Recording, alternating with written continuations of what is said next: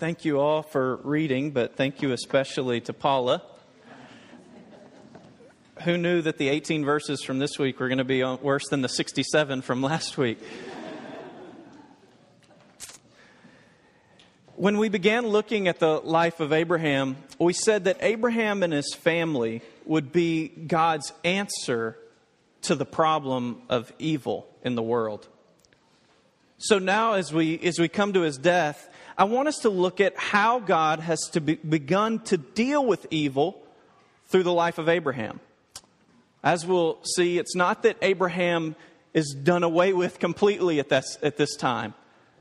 But what we see through the life of Abraham are hints at the answer to evil. Hints at what God is doing.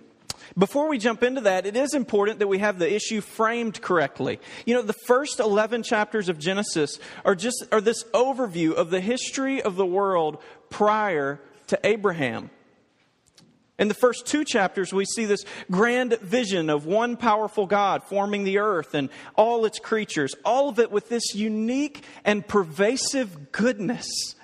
God reveals himself as completely unlimited in his power and his imagination, and he takes delight in all the beauties of the earth, everything he's created. Humans were created in the image of God, to oversee all he created and to shape creation with the same creativity, the same wisdom with which God initially made it. Their natural multiplication, what God intended for them, would surely lead to cities, nations, the development of governing bodies, hopefully not lobbyists, but at least governing bodies. All the work necessary for life. Cooking, cleaning, engineering, building, farming, designing. Everything. Everything. And as these things were done in harmony with God and the creation, the world would thrive. The world was designed with this innate ability to respond to the work of its human overseers. It's an amazing thing to watch creation or a creature do what it was meant to do, isn't it? Someone who's called to do something in particular, to see them do that, to see a cook, and then to enjoy the benefits of their labor. It's an amazing thing to see something do what it was made to do. And creation would do this as humans nurtured it. Genesis 3, however, then tells the story of the first time that these creational structures get out of whack. Humans were supposed to oversee the creation, but they even were to be led by their Creator. But instead of ruling creation and protecting the earth from evil, you see, this is what Genesis 3 is pointing out. Humans are led by creation to rebel against their Creator. That decision, it's the first human mutiny. It instigated this domino effect. Like dropping a match on the dry forest bed. The rebellion spread through all creation like a wildfire.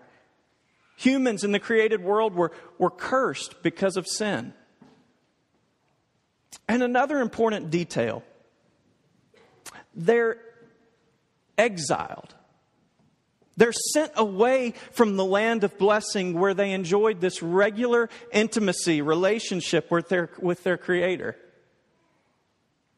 As we look at Abraham's death, I think that detail, that exile, sent out of the garden, out of the paradise that God had given to them, that detail is particularly important. Humans' relationship to the land is always a significant factor in the Bible. Genesis 4 through 11 provides a continuing survey of human existence before Abraham, and it gives particular attention to the effects of sin, that first rebellion. And I want to read just a few verses that summarize the human existence during this time. First, Genesis 6. The Lord saw that the wickedness of humankind had become great on the earth. Every inclination of the thoughts of their minds was only evil all the time. The earth was ruined in the sight of God. The earth was filled with violence. God saw the earth, and indeed it was ruined, for all living creatures on the earth were sinful. I think we know what follows that. God floods the earth. He destroys humans and much of the creation. But he preserves a man named Noah and his family. It's clear when you look at that literature that Noah was to be a second Adam. He had another chance to be like the first man, to start over and to lead his family in the way God intended, to lead the earth in the way that God intended it. But a few chapters later, Genesis 11, we see that the human project is still on the wrong track. Genesis 11, then men said, let's build ourselves a city, a tower with its top in the heavens, so that we may make a name for ourselves. Otherwise, we will be scattered across the face of the entire earth. Notice the irony. But the Lord came down to see the city and the tower that the people had started to build. And the Lord said, if as one people, all sharing a common language, they have begun to do this, then nothing they plan to do will be beyond them. This is literally the height of human pride. But ironically, God has to come down to see the height of it. The author is highlighting for us the foolishness of human pride before this God. But God still, in order to stunt the growth of this cancer of sin, of pride, God scatters humans across the earth.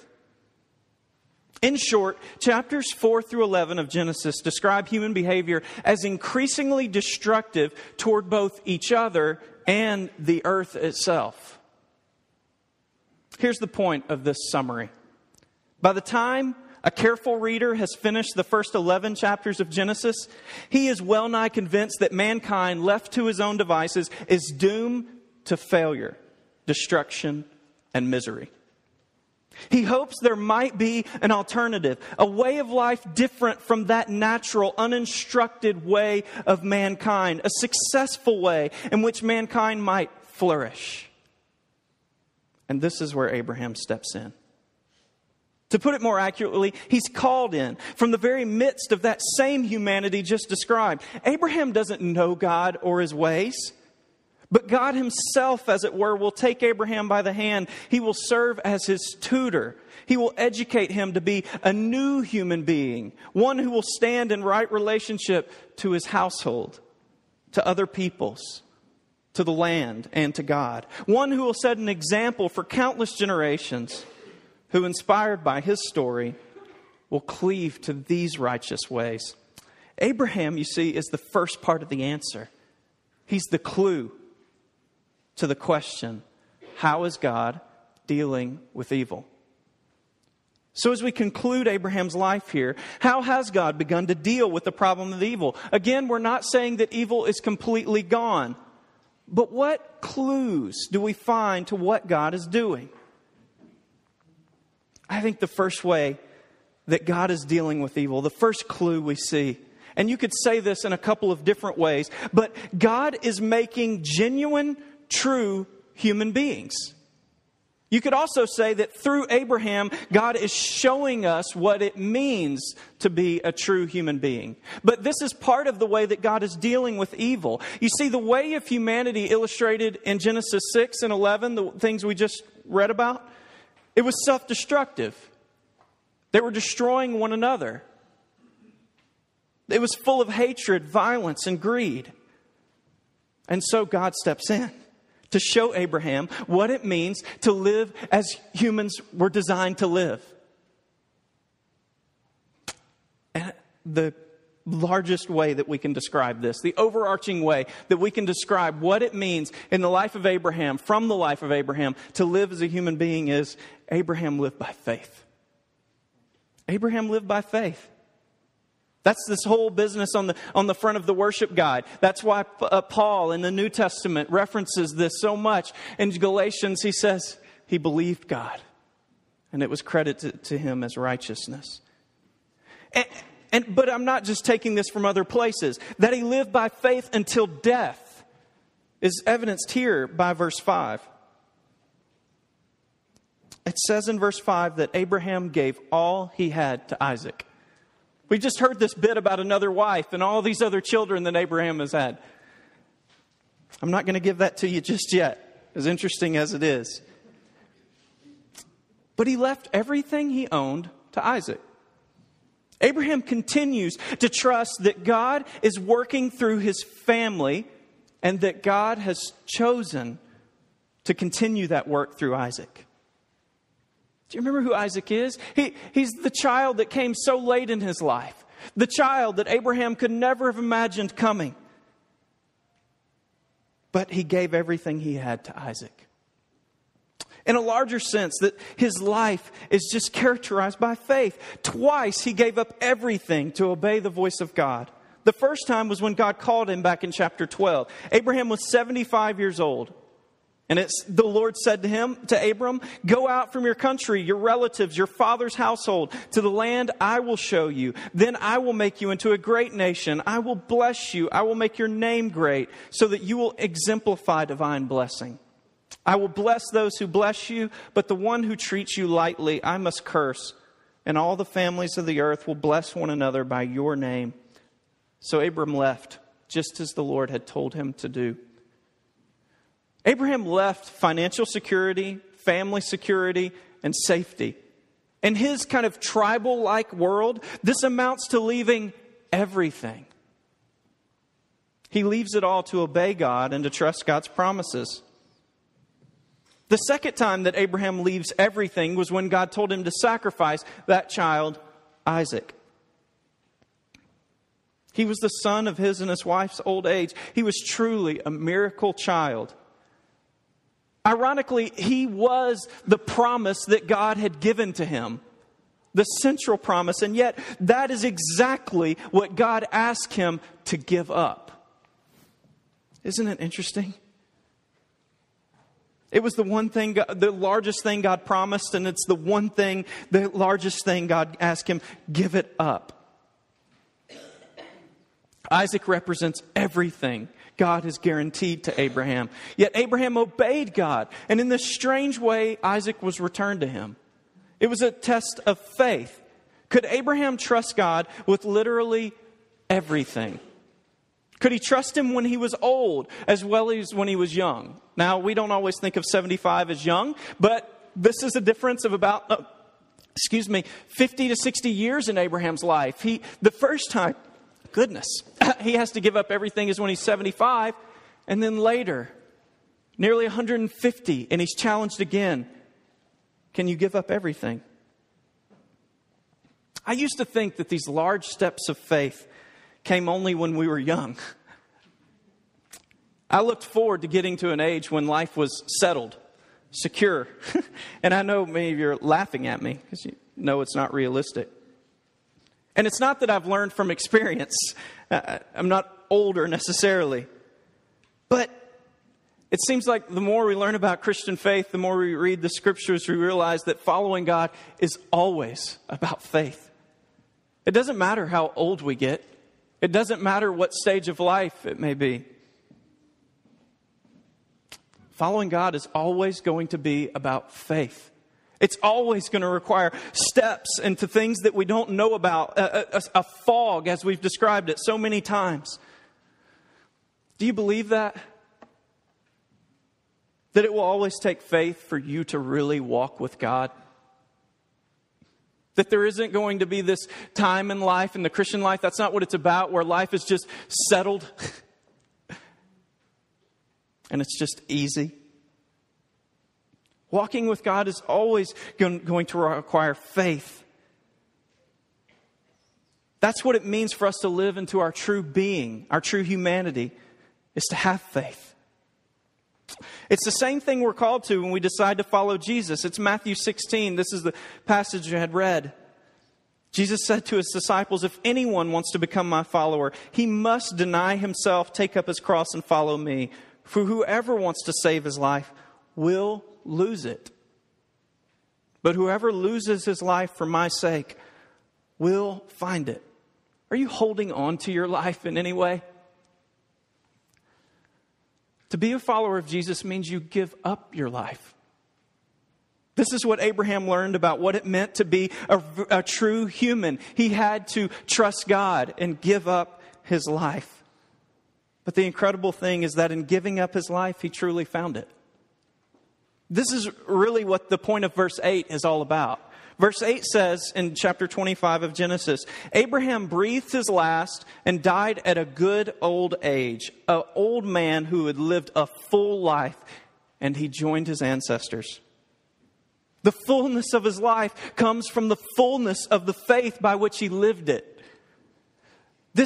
Such a summation of life is found with no other person in the Bible.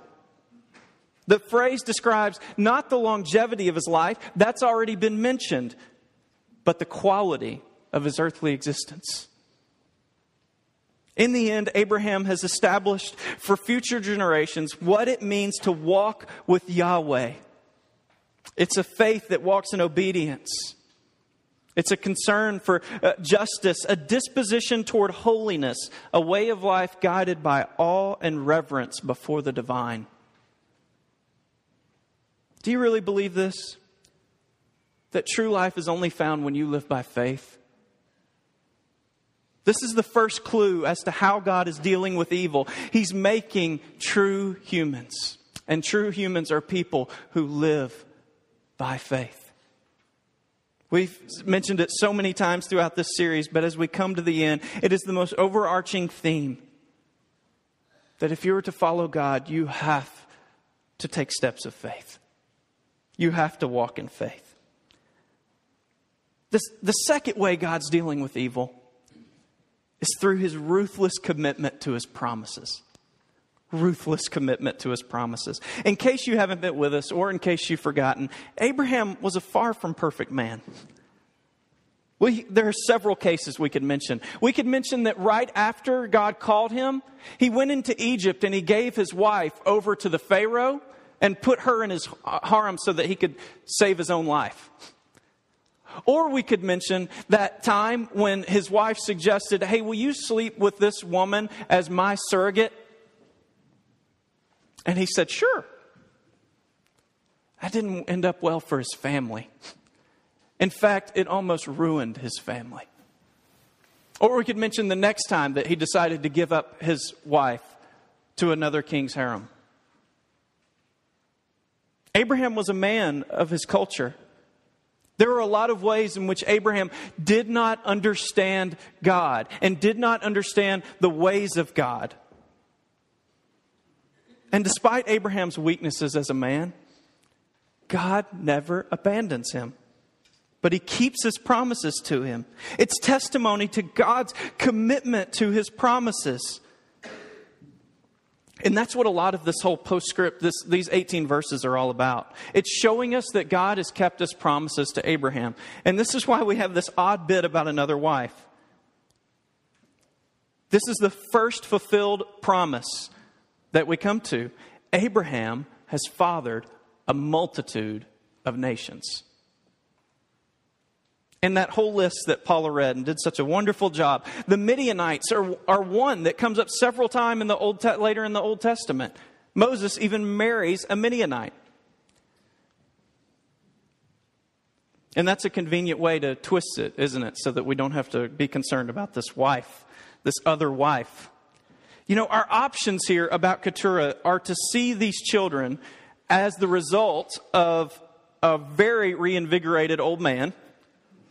And that makes them essentially like Isaac as miracle children. Do you remember that passage read in Hebrews? It said that Abraham was a man as good as dead when Isaac was born. Well, this is many years later. Or we can look at this as a postscript, a filling out of the details on Abraham's life. But not necessarily a chronological comment. Now, where it says that Abraham took another wife in verse 1, that can just as easily be read as had taken another wife. And today, at least, I tend to see this as the second option. Now, if you want to talk about it after, that's fine. In other words, Abraham was married to Keturah earlier in his life. He might have been married to Sarah during this time. And here's the reason for that. Besides the fact that this would be a miracle and make these children similar to Isaac, the problem with seeing this chronologically is that Abraham lived 15 years after the birth of Jacob and Esau. And that would mean if the author's trying to be chronological here, his death doesn't deserve mention until later in this chapter. So the author's primary concern doesn't seem to be about chronology. It seems to be about narrating a story. If Abraham was married to Keturah while married to Sarah, so the big problem with imagining Abraham married to Keturah while married to Sarah is that he had this other woman that he was married to named Hagar, and that caused a huge problem between Abraham and Sarah. We remember that. But here's the thing. Here's what makes them different. Here's what makes Hagar and Keturah different. And it might sound crude. Hagar was a surrogate. She was to bear a child on behalf of Sarah. Keturah was a second wife. To put it crude, she was just a concubine, another concubine. Hagar was not just another concubine. She was a picture of faithlessness. Now, this is a reminder to us. Abraham's a man of his culture. Polygamy we're not saying that's right or that what Abraham did was okay. But here's the huge reminder that we need to think about. Abraham is the first man in the Bible to receive any instruction from God on marriage. The first man. So I think it makes the most sense to see that he was married to Keturah earlier in his life. But the big point that this passage is making is that Abraham is the father of many nations. Many nations. The second promise fulfilled here concerns his death. He is gathered to his fathers at an old age, dying in peace.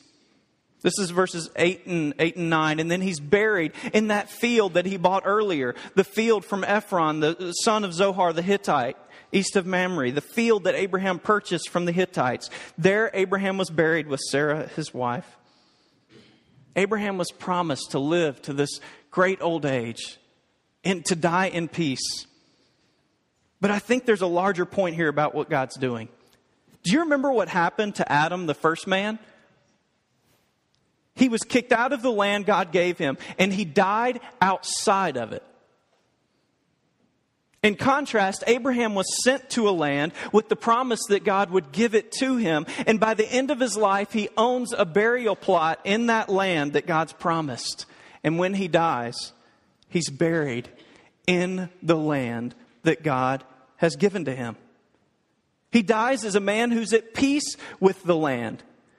In his time there, he's been a blessing to the land, its people, through justice and generosity. In the life of Abraham, we see that God is determined to restore man to his rightful place in the earth. A place where they can live in relationship to God, where wickedness won't thrive, but the Creator and the created will live in this perfect harmony. Abraham lives at peace with God, and he lives inheriting a place, the place that he's promised. Abraham represents a new Adam, and more importantly, he represents God's plan to get the human project back on track.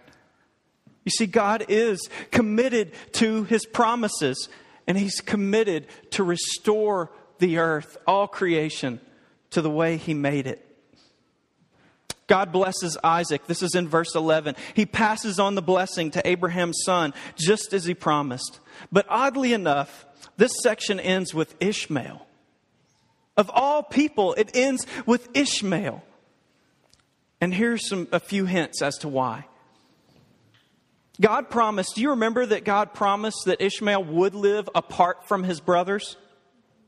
That was in chapter 16. He also promised that he would father 12 princes. And this postscript on Ishmael tells us that God fulfilled His promises to Ishmael. All those names that Paula read are a way of the author telling us God fulfilled every one of His promises to Ishmael. And the point seems to be this. If the Lord fulfilled these kind of minor promises to Ishmael, then surely he will fulfill his greater promises through the greater line of Isaac, the chosen line of Isaac. Seeing the promises to Ishmael fulfilled, the readers meant to look forward to even greater promises to Isaac. We shouldn't be able to wait to hear what is God going to do through Isaac, how he's going to carry the promise forward through him. How is God dealing with the problem of evil here? He's making true, genuine humans, people who live by faith. And he's ruthlessly committed to keeping his promises. But the climax of this story goes beyond Abraham and Isaac. Abraham and Isaac are hints at the real answer to the problem of evil, but they can only serve as hints. In terms of his humanity, Abraham grows, but he's still a part of this larger system of the world, a system that was wrecked by Adam from the first sin. In terms of God's promises, he received many, but he died before all of them were fulfilled. He focuses the image for us, shows us a bit of what the answer to the problem of evil will be, but he isn't the answer. The Christian answer to the problem of evil is another man. A man who came from outside the system and made himself a part of the system. The depth of God's commitment to his promise leads him to send his own son. Like Abraham, but even to a greater extent, Jesus lived a life of trust in God, giving up his very life through sacrificial death. And giving up his life, Abraham gave up his life, but Jesus did what Abraham couldn't do. Jesus received his life back in resurrection, and he gave life to others. I think this passage sums it up. To anyone who believes, has faith in him, he gives the right to become a child of God. In other words, he gives the right to become a real human being. Instead of being ruled by creation like Adam was, or allowing evil to earn a place in God's world like Adam did, Jesus rules creation. He conquers evil. He tells the stormy water to be still, and to those with demons, to those with burdens, he heals them. He restores them, humanity, to the earth. Abraham died waiting on the promises. In Jesus' death and resurrection, he fulfills the promise. We, like Abraham, we live by faith. We wait for the day that all will be well, and every matter of things will be well. Friend, do you have faith? The world, we still experience the evil that Abraham experienced. Do you have faith that God is redeeming the world, that he's committed to his promises? And do you have faith, like Abraham, to take a step of faith, to walk in obedience to God, and trust that God is making all things new? Let's pray.